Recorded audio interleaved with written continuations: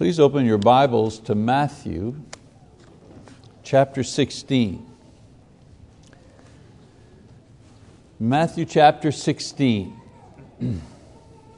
Read a passage beginning in verse 24. Matthew writes, "Then Jesus said to His disciples, 'If anyone wishes to come after me, he must deny himself and take up his cross and follow me. For whoever wishes to save his life will lose it, but whoever loses his life for my sake will find it.'" I'd like for you to have a little experiment or participate in a little experiment with me. I want you to think back, if you can, and try to remember when you began to walk or to live as a disciple of Jesus Christ. In other words, try to go back and think, when was the time, what was the moment where I said to myself, I'm going to live like a disciple. You may have grown up in the church, you may have been baptized when you were young, but somewhere along the line there may have been a change there where you said, I'm going to take this Bible seriously.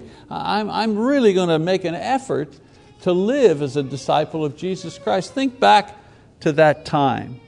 Now I know that many think that their baptism, they see that as the key point in time, and it is, of course.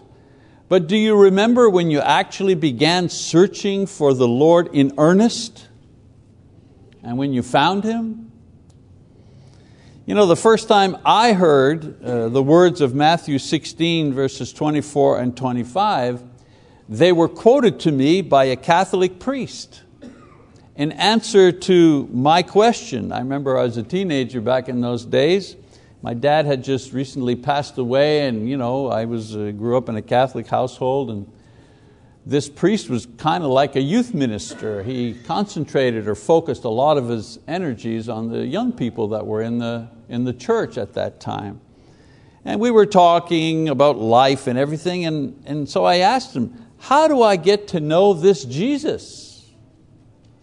And I'll always be grateful that this priest, his name was Alan Cox, he quoted this scripture to me instead of some prepackaged answer from the Catholic catechism. He gave me this answer to think about, to chew on. In answer to my question, you're talking to me about this Jesus. How do I find this Jesus? How do I begin to know Him? I was so grateful that to Alan Cox, that our son William's middle name is Alan. And it's Alan in remembrance of this man here. He's passed away a couple of years ago. His quotation of that passage of Scripture, it sent me on a long journey to find and to follow Jesus. And tonight I'd like to share with you a few stops that I made along the journey from religion, I had that, to conversion, what I was really looking for. And so the first stop along the way was actual conversion. The first step in following Jesus was my conversion. I had religion, I had information about Jesus Christ, I had all of that. I knew the stories, I knew the history from the teachings that I received in Catholic school, and I was in monastery for a time in the summertime. I could recite the prayers and the doctrine and the feasts and the rules and the leaders and their positions because I had been trained diligently in school through the catechism to learn all these things. I knew about religion, I knew about the Catholic religion. I had religion, but I had not yet been converted. There's a difference. So when I began to seek and follow Jesus, I began to experience my conversion. I began to experience my regeneration.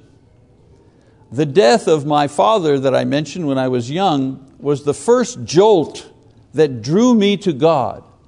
But I think it took another 10 plus years before I consciously looked to find Jesus and another 5 years after that to know that I had indeed found what I was looking for.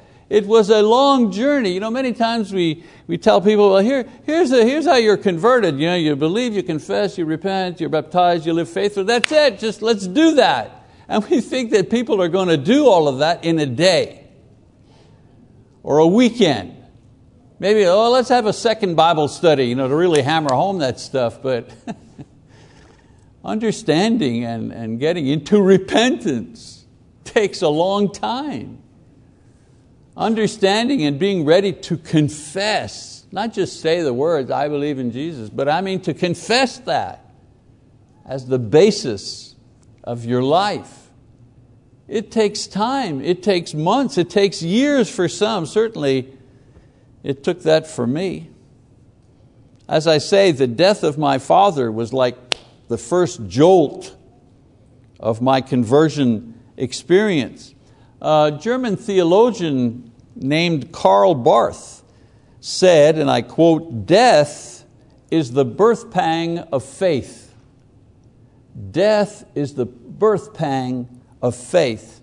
I believe that this was a correct observation by Mr. Barth. As I review my own conversion, I see that it was accomplished through the experienced death in 3 areas.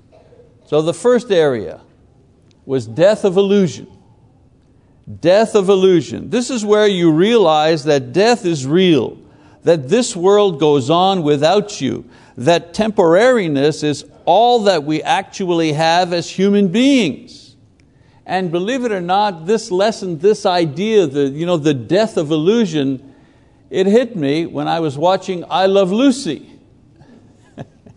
Some of you may not know about I Love Lucy, but older guys, it was a comedy show. And Lucy, if you don't know, she's the one on the right there. She was a madcap girl, always getting into trouble, always messing things up, and the humor followed after that. Well, it had been a couple of months after my dad died, and I remember sitting on the couch at home after school, and my mother was working, of course, and I was watching I Love Lucy. And there was Lucy, I think it was the episode where she was baking pies or she was fixing cakes or something like on a conveyor belt. And the conveyor belt, and she would put this and she'd put a few cherries, and then another cake would come by and she'd put this on and put a few cherries. And then all of a sudden the conveyor belt started going faster and faster. And by the end of the bit, she had baking powder all over herself and chocolate, the slapstick comedy was funny. But I sat there and I realized all of a sudden, my dad just died. My whole world just fell apart. But Lucy keeps right on going. She doesn't know about my situation. The world doesn't really know or care about what's happened in my family. Life is just moving on like a stream. It just keeps going with or without me. And so the death of the illusion that everything is okay is the first step to conversion. The death of the illusion that everything is okay. Everything is not okay. Somewhere along the line you are forced to admit that death consumes everything. There is no conversion without the death of illusion. To seek a life beyond this life, one must concede that this life undeniably ends in death. And yet so many people walking around thinking, boy, I got plenty of time, it'll never happen to me, I'm not going to die, everything's fine. No conversion takes place without the death of illusion. The second death that needs to take place is death of lust. Another part of the conversion experience necessary to complete the process of regeneration is the death of lust through repentance. The death of lust does not take place when we cease to be subject to temptation. This will only take place when we're in heaven. You know that song, the band used to do that song, No Tears in Heaven, right? No Tears in Heaven, that song by Eric Clapton. Why are there no tears in heaven? Well, because there's no death in heaven. There's no sin in heaven. And so the death of lust takes place when our attitude towards sin becomes such that we hate the sin that we often do. I mean, we always sin. The difference is that before conversion, we love it. And after conversion, we hate it. The death of lust means that sin no longer has the power to control or condemn us when we begin hating it, for this demonstrates the power of God's Spirit at work in us. How do I know the power of the Spirit is working in me? How do I know it? I hate sin. That's how I know it. My flesh loves sin. To this day, my flesh loves sin, but my spirit hates it. That's how I know God is working in me. And so sin no longer has the power to control or condemn us when we begin hating it. For this, as I say, demonstrates the power of God's Spirit working within us. The flesh loves sin. The Spirit hates it. When you hate sin, it's a sign that the Spirit is working despite the presence of sin in our lives. The death of lust is the sign that the death of illusion has taken place. I hate sin because I now see it as the cause of my death. As Paul says in Romans 6:23, for the wages of sin is death. We know the rest of it, but the point I want to make, the wage of sin is death. We know that. And then the third death that needs to take place is the death of self. The death of self. The final step that completed my own conversion or any conversion was the death of self, seen, experienced initially in the waters of baptism.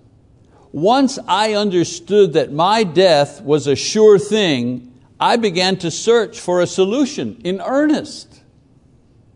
The gospel becomes crystal clear to one who accepted death as inescapable and final. When you get to the point that you accept that is the absolute truth, that is the end, you begin searching. Why? Because God has wired us to want to live. That's why.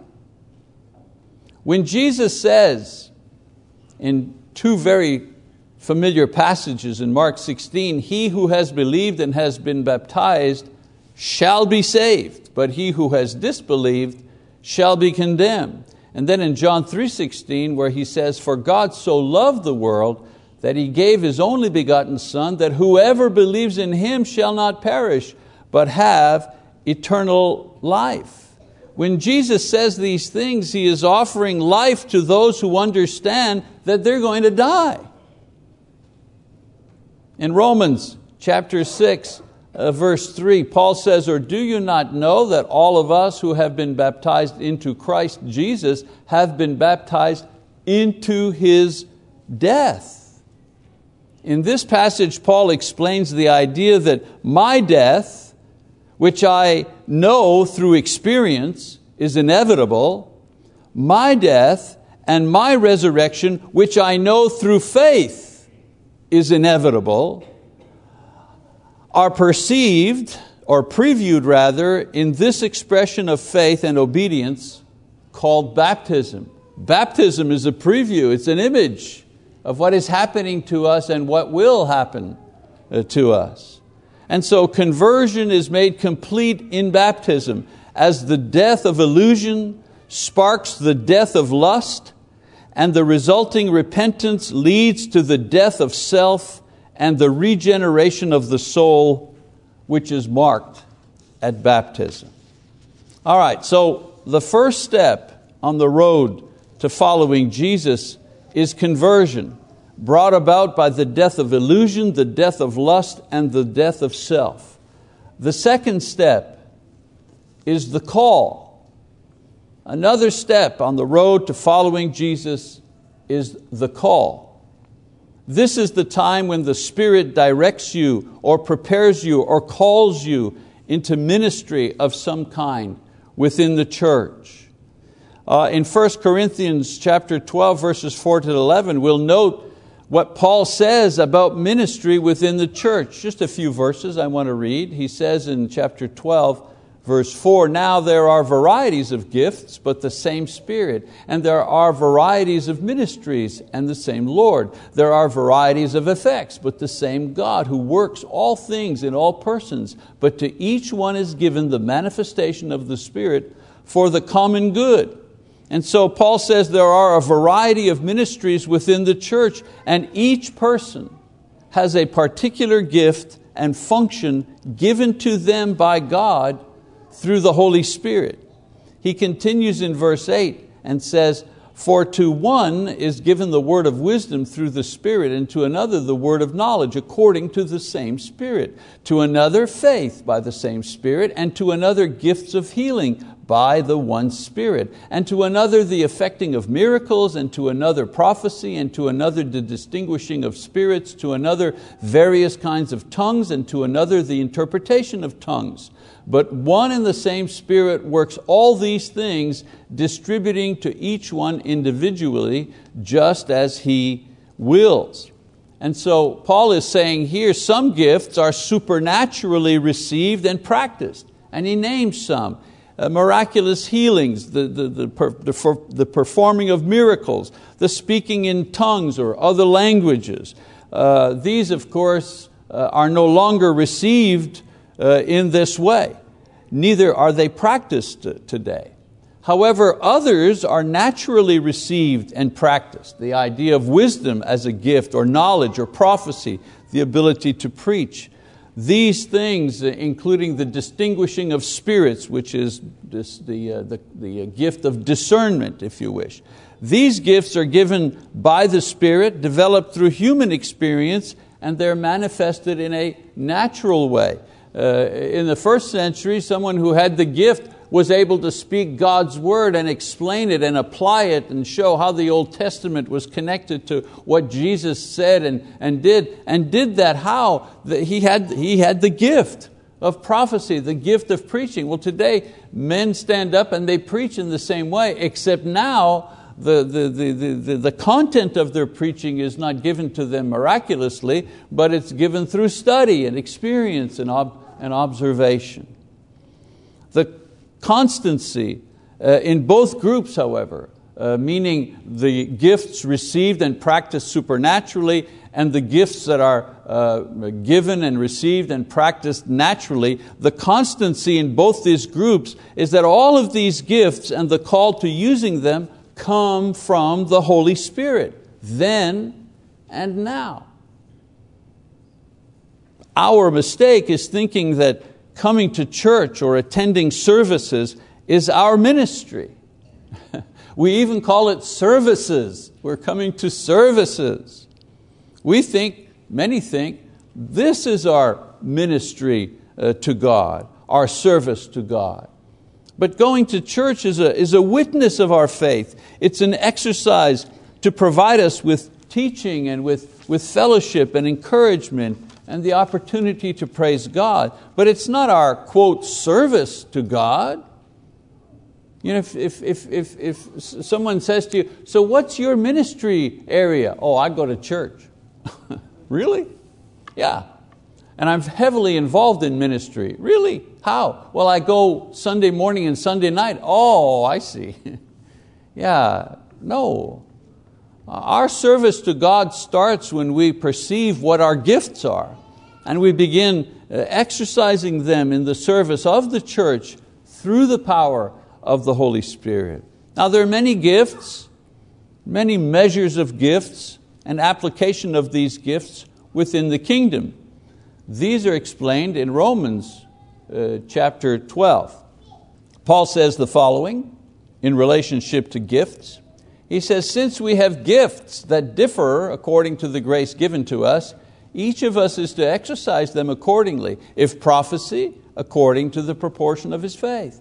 If service, in his serving, or he who teaches in his teaching, or he who exhorts in his exhortation, he who gives with liberality, he who leads with diligence, he who shows mercy with cheerfulness. So he names many gifts here. These are gifts. In the same way that healings and speaking in tongues, in the same way that those things were gifts, these are gifts. Prophecy, the ability to preach and teach the word, service of every imaginable kind, from cleaning the building to counting the collection, from cutting the grass to comforting the sick. All service in the name of Christ is powered by the Holy Spirit.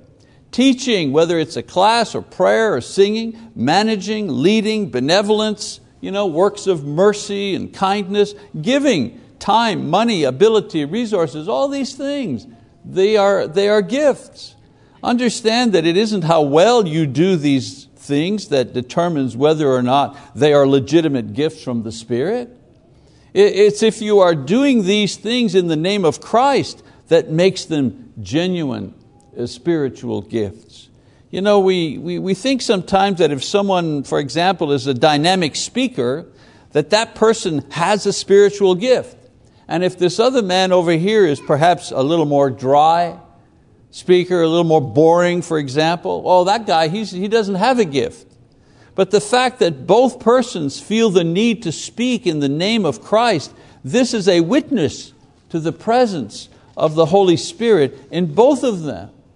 The quality of their communication skills is merely a detail of experience and ability and training, not a witness of the Holy Spirit. You don't have to speak loud, jump up and down, and wave your arms to prove that the Spirit of God is within you.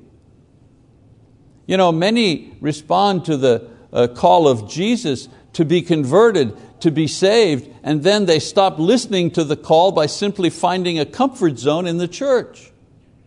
They find their comfortable pew.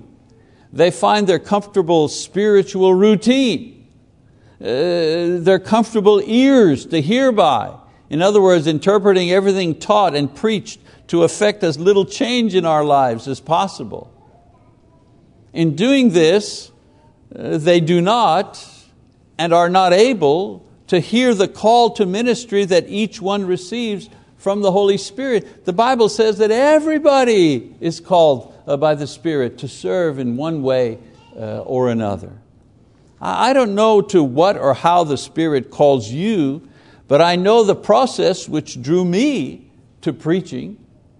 After I was converted, it slowly dawned on me that not only I, but everyone was absolutely lost without faith in Jesus Christ. That wasn't just a point of doctrine, that was a very harsh and difficult realization for me to grasp. I mentioned one passage here that supports that idea, but there are many, of course. Peter says, and there is salvation in no one else. Can we interpret this in some other way to make it mean that there is salvation in someone else? Well, no, of course not. He says, and there is salvation in no one else. Then he repeats it. He says, for there is no other name under heaven that has been given among men by which we must be saved. That's a pretty powerful verse. And when I understood the concept behind that Christianity is an exclusive religion, that Peter here is saying only through Christ do we come to the Father. There's no other way. It doesn't matter how many millions of people show up for a feast or something in some other religion. It doesn't matter. I had never thought of using my skills in public speaking and teaching until I realized that every person who is not a Christian will be lost forever, without exception. So I had three choices. If I remember, I was juggling a couple of choices here because this reality was a heavy weight on my heart. So I had three choices. Number one, denial. I could deny this fact and I could abandon Christianity because it was so absolute and final on this particular point. And many people do. I remember Lisa and I visiting a friend of Julia's one night. had invited us for supper. Our girls kind of played together. They were young children in those days, and their daughter and our daughter played together. So they invited us over. They were neighbors. They lived up the street, and we were talking. It was very nice, very polite. Had supper, blah blah blah. And then, of course, the inevitable question comes.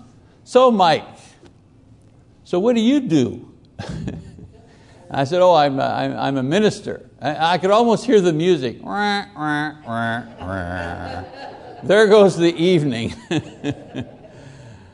And he said, so of course, he said, oh, well, I've got questions. Yeah, okay. And we had questions back and forth. I think they were nominal at best, Methodists or something like that, Lutherans. And he says to me, so do you believe that, this very thing, Acts 4:12, do you believe that, Jesus is the only way? I said, oh, yes, I do. I think that that's what the Bible is teaching. And then he came with his, gotcha question. Are you telling me that the millions and millions of Hindus in the world, that this applies to them? And I go, yes, I do. Oh boy, that was the end of the evening right there. Yeah, no, would you like more coffee? There was no, would you like more coffee? I mean, it literally ended the evening. Well, I think, 6:45, I guess we better get going, got an early start on the day tomorrow.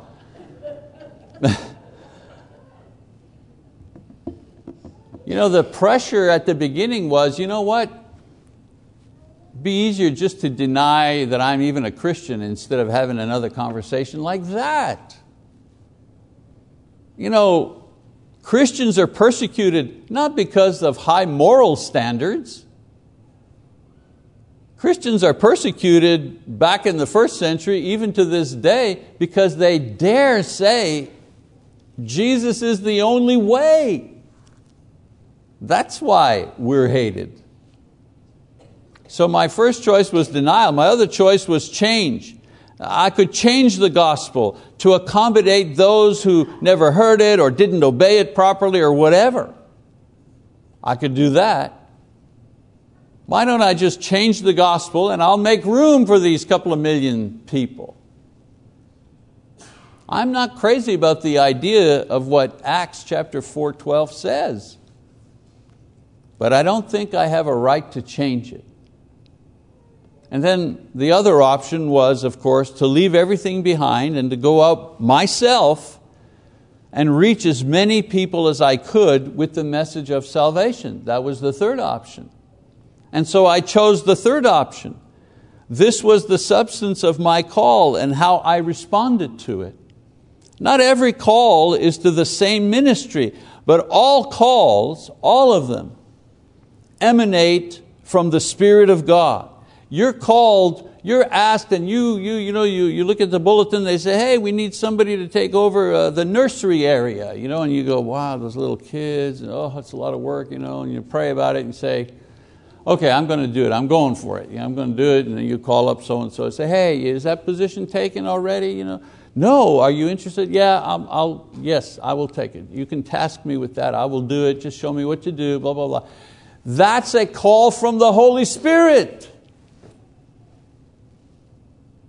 Just like the call that Paul got on the road to Damascus. More spectacular, of course. But the same Spirit who called him also called Sister whoever who decided to respond to the need for somebody to take care of the nursery, or somebody to paint the room, or somebody to teach a class. It's the Spirit of God who calls us. All calls, every call is Christ-centered. No matter what we do here, we're serving Christ. That's what we do. And all the calls serve to manifest the Spirit of Christ for the good of all. To manifest the Spirit of Christ to reach out to the lost, to manifest the Spirit of Christ to encourage the faithful. They're all from the Spirit They all serve the Christ, all of them. We should not denigrate more mundane tasks, if you will.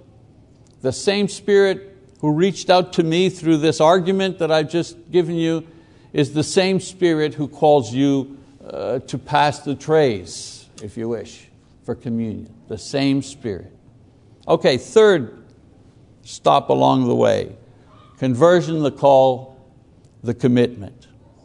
The final step I wish to share in my Christian walk is that of commitment. It is the place I am now at. Not the final place, but the one that I am now experiencing. I noticed that some people, when baptizing, ask the penitent believer if they are ready to commit themselves to Christ. I've heard people say that. Are you ready to commit yourself to Jesus Christ? To make Him the Lord of your life? Blah, blah, blah. This is an unbiblical question to ask.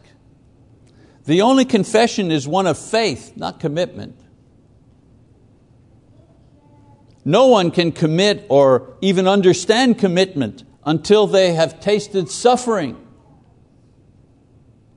We can believe despite the suffering we see others have because of faith, but we rarely understand commitment until we ourselves go into the fires of trial, the trial of fire rather.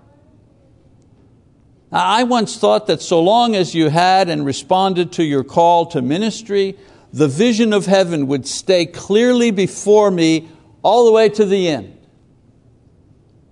And I've learned since then that the practice of ministry is based upon need and opportunity, but the everyday substance of Christian life revolves around commitment.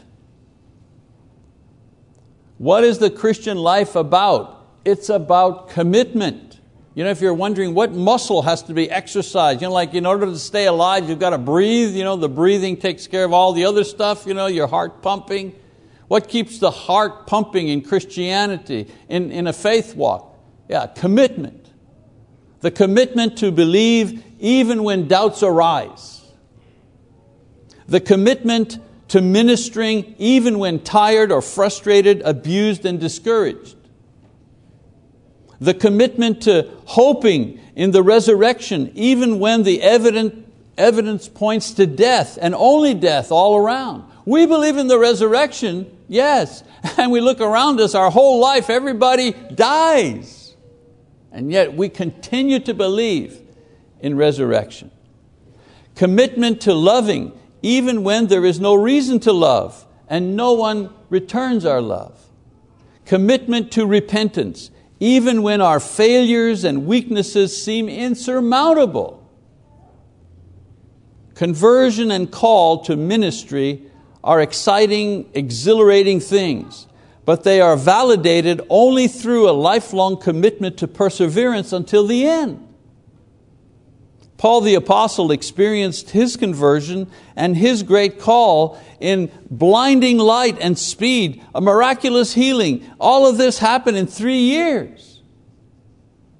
It took me 8 years to hit those 3 milestones. Took him 3 days.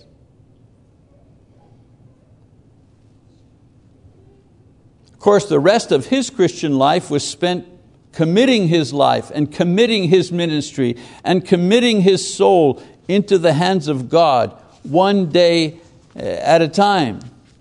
I know one of the questions that I've asked myself many times in the 40 plus years that I've been a Christian, is this the day that I quit? Is this the day? Is this the event that makes me just say, enough? Life is hard enough without this. Is this the day? Is this the day that I stop my commitment to living a life that's pure? Is this the day? Our lives are very different in many aspects, but our journey in Christ follows the same path no matter who we are. And we all stop at the same 3 places. A conversion from lost to saved must take place in the waters of baptism for the journey to actually begin. A call to ministry must be answered in order for the kingdom within us to begin growing. And an ongoing commitment to Christ must be made if we are to survive the trials and temptations of this world and move on into the next world. And what about the next stops along the way? What am I looking forward to? Well, I'm looking forward to resurrection. Paul says in 1 Thessalonians 4, "For the Lord Himself will descend from heaven with a shout, with the voice of the archangel, and with the trumpet of God, and the dead in Christ will rise first." I'm looking forward to that. I'm also looking forward to glorification, where I will be outfitted with a spiritual body and the powers of a glorified body. As Paul describes in 1 Corinthians 15, so also is the resurrection of the dead. It is sown in a perishable body, it is raised an imperishable body. It is sown in dishonor, it is raised in glory. It is sown in weakness, it is raised in power. It is sown a natural body, it is raised a spiritual body. If there is a natural body, there is also a spiritual body. And so resurrection, glorification, and the third step that I look forward to is exaltation. And raised us up with Him and seated us with Him in the heavenly places in Christ Jesus. What will happen when I have the glorified body? Why do I even get a glorified body? I receive a glorified body because it is necessary to be in the presence of God. And where in the presence of God? At the right hand. Why? Because Jesus is at the right hand and I am with Him at the right hand. You know, the journey ends in heaven, not bowing down before God. That's what the angels are doing and will do. But rather reigning with God at the right hand of power. That's why Jesus couldn't give that place to James and John when they asked for it. That place belongs to you and me when Jesus returns.